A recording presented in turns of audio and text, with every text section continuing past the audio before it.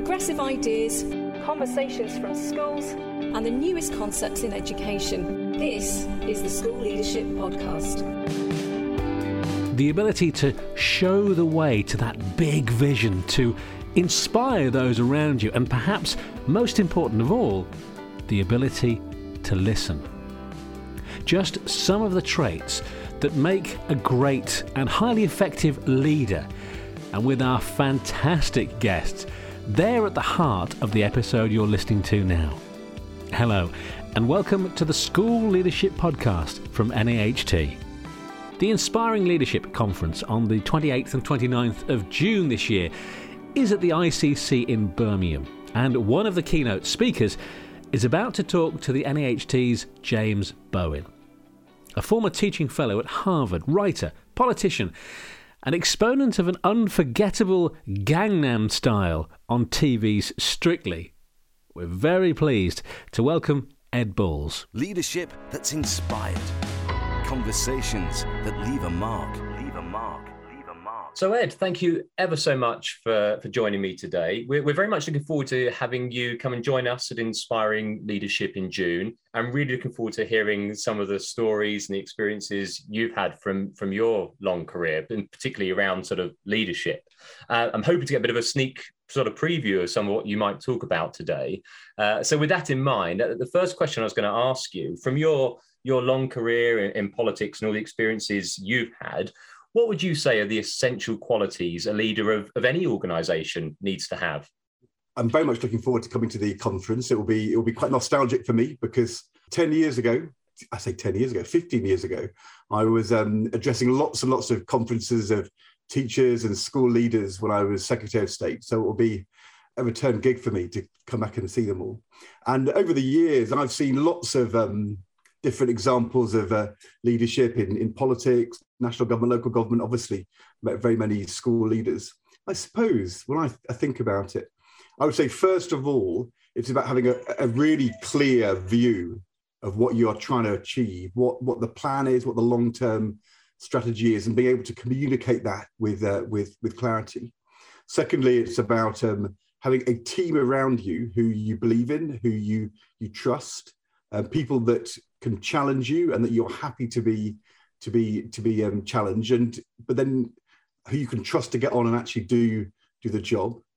And then thirdly, it's having the flexibility to always be listening and asking yourself, is the world changing in a way which is different, which is unexpected? Are things going awry? Do I need to recalibrate? Because it's always important to move quickly if you see that the world's changing and you need to change your tactics, even change your objectives, and to delay, to be blinkered, to be narrow, not to be looking around you, I think is also very, very dangerous in leadership. I guess with leaders is to have a thick skin, because it's tough being a leader, and you take knocks and you take criticism. And of course, in politics, the social media storm can be very intense.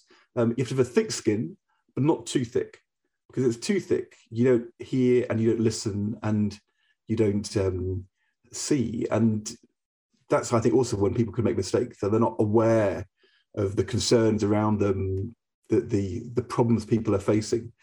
But you also need to make sure that you are properly perceiving what's happening around you. I remember talking to Gordon Brown about this lots and saying to him that I'd learned in politics this kind of aphorism that you should always remember, if something goes wrong, that you should always remember it's almost certainly a cock-up, but never forget that it might be a conspiracy. And I remember saying that because, you'd be unsurprised to know that Gordon Brown tended to see more conspiracies than he should. And often when something happens and you think, how's that happened? Why have they done that to me? Actually, it's probably a mistake, a fluke, an error, somebody was thinking about something else. And to assume the worst can really make big problems. But on the other hand, sometimes it is a problem. And sometimes, there is something happening which is more worrying, more deliberate. And if you just assume everything's a cock-up, then you miss the times when you have to be really, really concerned. So in politics, always remember it's probably a cock-up, but never forget, it might be a conspiracy. I'm really interested. You talked about that bit there about having that long-term vision. And I guess any leader, that's one of the first things you learn is that have your vision, know your plan, but then having to also deal with the unexpected. And that must have happened to you a lot in politics, where I know where I'm trying to get to. This is the ultimate goal, but things change very quickly, and you may have to move away from that vision. Or do you? How do you balance that? How did you balance that in your career? That kind of the need for the ultimate vision, but also being responsive to the short-term needs. I think that you have to listen to yourself, and because you learn that sometimes you feel things are wrong or a problem. You feel that sort of that sickness in the pit of your stomach, that worry that this doesn't feel right, even before you can articulate it. And I guess I've been involved at times where decisions were being made which you kind of knew was a problem, and you stuck with them. I mean, we persisted in a plan to abolish the 10p tax rate in 2007, even though we were arguing that this was a problem. Gordon Brown was kind of determined that this was the right thing to do, and we ploughed on. I wish in retrospect I had sort of been tougher in pushing back. Another example, earlier on when we were at the Treasury, there was a very famous moment where we uprated pensions by inflation. Inflation was very low, and as a consequence, the basic pension went up by 75p a week. And I don't think we realised how much of a problem that was until weeks later. But at the time, I remember this unease that we were sticking to this plan because that's what we decided to do, to uprate in line with inflation. But it was you could feel that this was a mistake.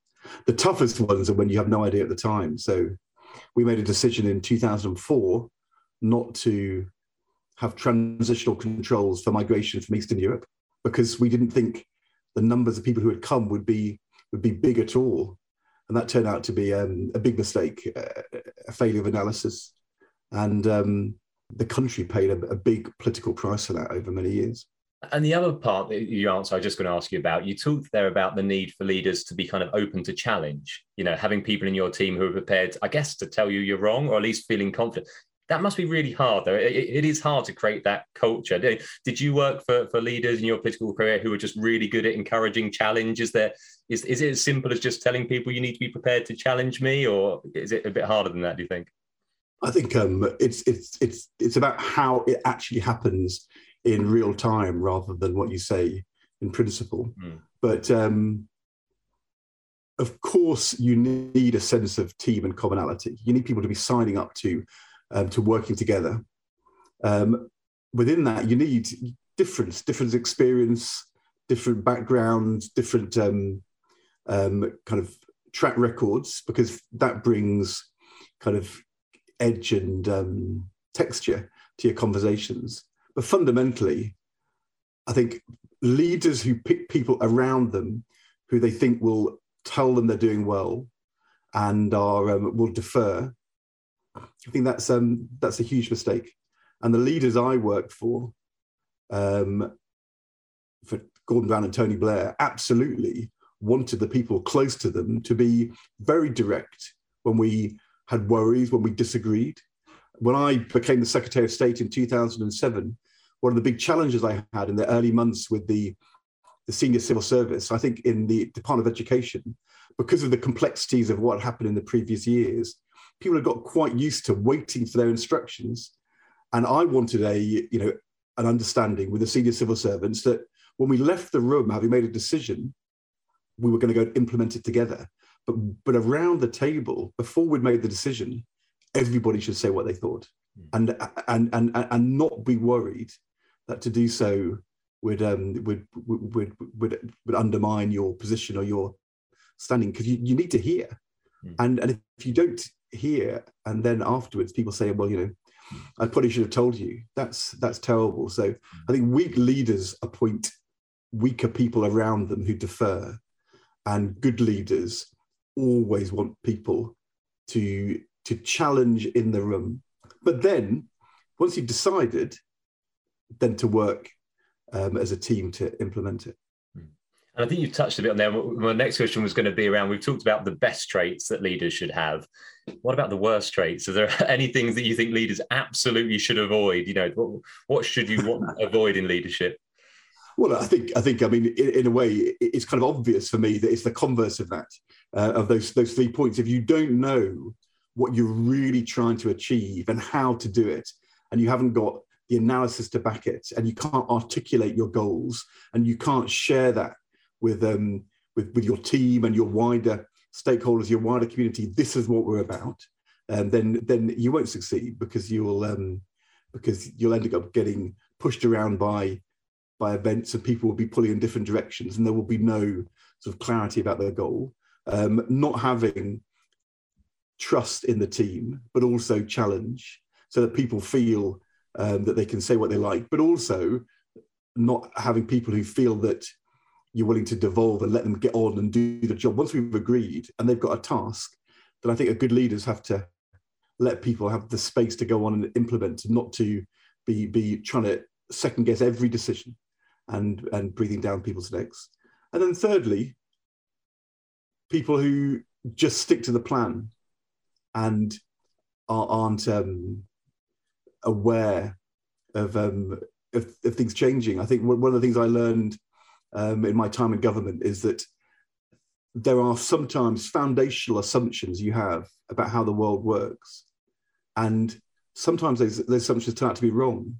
And if you're not always asking yourself, am I sure the things I've always taken to be true are still true now? If you're not always challenging your core beliefs, and then you can miss things.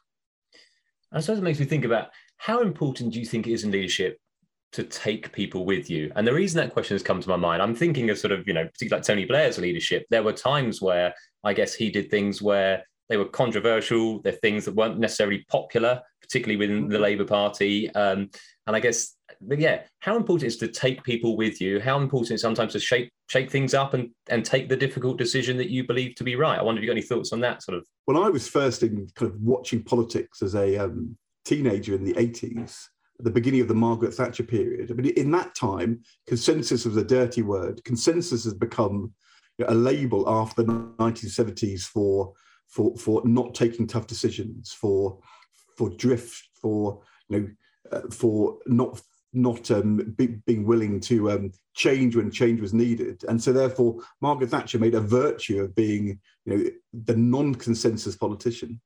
But the reality is that the only things which ever last in a society, the only thing which governments do, the only things which leaders do in a school, the only things which last are the things which become part of the consensus, part of the commonality, so that the next generation of leaders, your successor, wants to take that on and carry it on. I mean, the national minimum wage or Bank of England independence were very controversial at the time, but they're still here 30 years on, 25 years on, because they became part of the consensus. The National Health Service been very controversial at times in our history, but it's part of the consensus now because all parties agree it's the right system. So being willing to change, to argue, to disagree when you need to change direction, leadership is partly about that, but it's also then about winning the hearts and minds of people that this is the right way, and establishing that as the new consensus of your time. One of the things I absolutely learned in my time as Secretary of State in the schools world, where we had 22,000 different head teachers, all with their governing bodies and parents and pupils and their teachers. I mean, there was no way it was possible to dictate from the centre, this is what you must do day to day, hour to hour. I mean, look, there were secretaries of state who tried it. They've tried it since, but it doesn't work. The thing which works is when you persuade leaders out there in the community, in the individual schools, that this is the right way forward and that it's something they want to be part of. And within that, you've always got to tolerate difference and experimentation. People who want to do things to see if there's a better way. But the consensus, the leadership doesn't come from the diktat, and it doesn't come from simply change, it comes from winning hearts and minds. And I think that if you don't do that, if you don't have people saying after a period, that is the right thing to do. I remember a school in my constituency, new head teacher, big problems with discipline, decided to be kind of no nonsense, wanted parents to come in when one of the kids in the school got into trouble, to have a meeting with the head teacher, had 3 months of torrid time with parents, angry, why am I coming in? A year in, everybody said, this is so much better because you've sorted things out, kids are learning, the lessons are better. Sometimes it's bumpy, but if you establish consensus, if you win hearts and minds, then then I think you've shown good leadership. And it's interesting your observation about the centralised control. I know that school leaders at the moment, lots of them do feel that we are with a government that is quite keen on centralised diktat and control. And partly that's come from COVID, but I think there's a sense that's now sort of permeating other areas. So I think people would be interested to hear that. My final question. True. I suppose the thing is, in a public health crisis, that's different because that's actually about kind of our safety, and there's certain kind of laws and rules which we always have to adhere to. But I think one of the things which strikes me, even now, over 10 years since I was Secretary of State, I'll talk to a primary school head teacher who will say, we're still implementing the Rose curriculum review, which you did, even though actually it never finally was sort of implemented. People loved it, and they thought they kind of gone and done it. People will still say, we're an Every Child Matters school. And I do think that, especially in the schools world, once people decide that they believe in something, they'll find a way to carry on doing it, even if the ethos has changed and some of the central kind of directives and emails are suggesting a different way. And so my final question, I think I was going to ask you, throughout your career, were there any examples or a particular example of just excellent leadership in action, a time where you thought this is a leader at their absolute best who had a huge impact? I thought that might be a good one to finish on, a particular example you've got from your own career, perhaps. Given that I worked very closely with 2 prime ministers, I probably should choose one from each of them. One of the nature of working for Blair and Brown is that it was always important to have a bit of balance and to include both. And I think they're going to give you quite different ones, because with Gordon Brown, you could talk about the response to the global financial crisis, which was it was amazing what he and Alistair Darling did to corral the world into action to stop a depression in 2007, 2008. But actually, I think the thing I thought was most powerful I was involved in with him was the decision to raise national insurance for the health service in 2002. We knew there was a problem of underfunding in the health service. We knew it needed long-term reform. We knew we needed a long-term funding settlement. It was going to be hard to win that argument.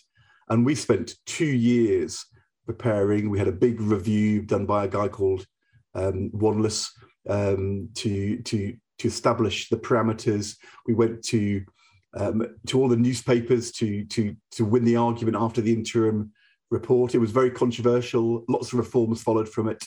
But I think by the time we got to 2010, 8 years later, when David Cameron, the new Prime Minister, said, I'm going to cut the deficit, not the National Health Service, I think at that point we knew that we'd kind of won that long-term argument. And it was careful, it was long-term, it was considered, we knew what we were doing.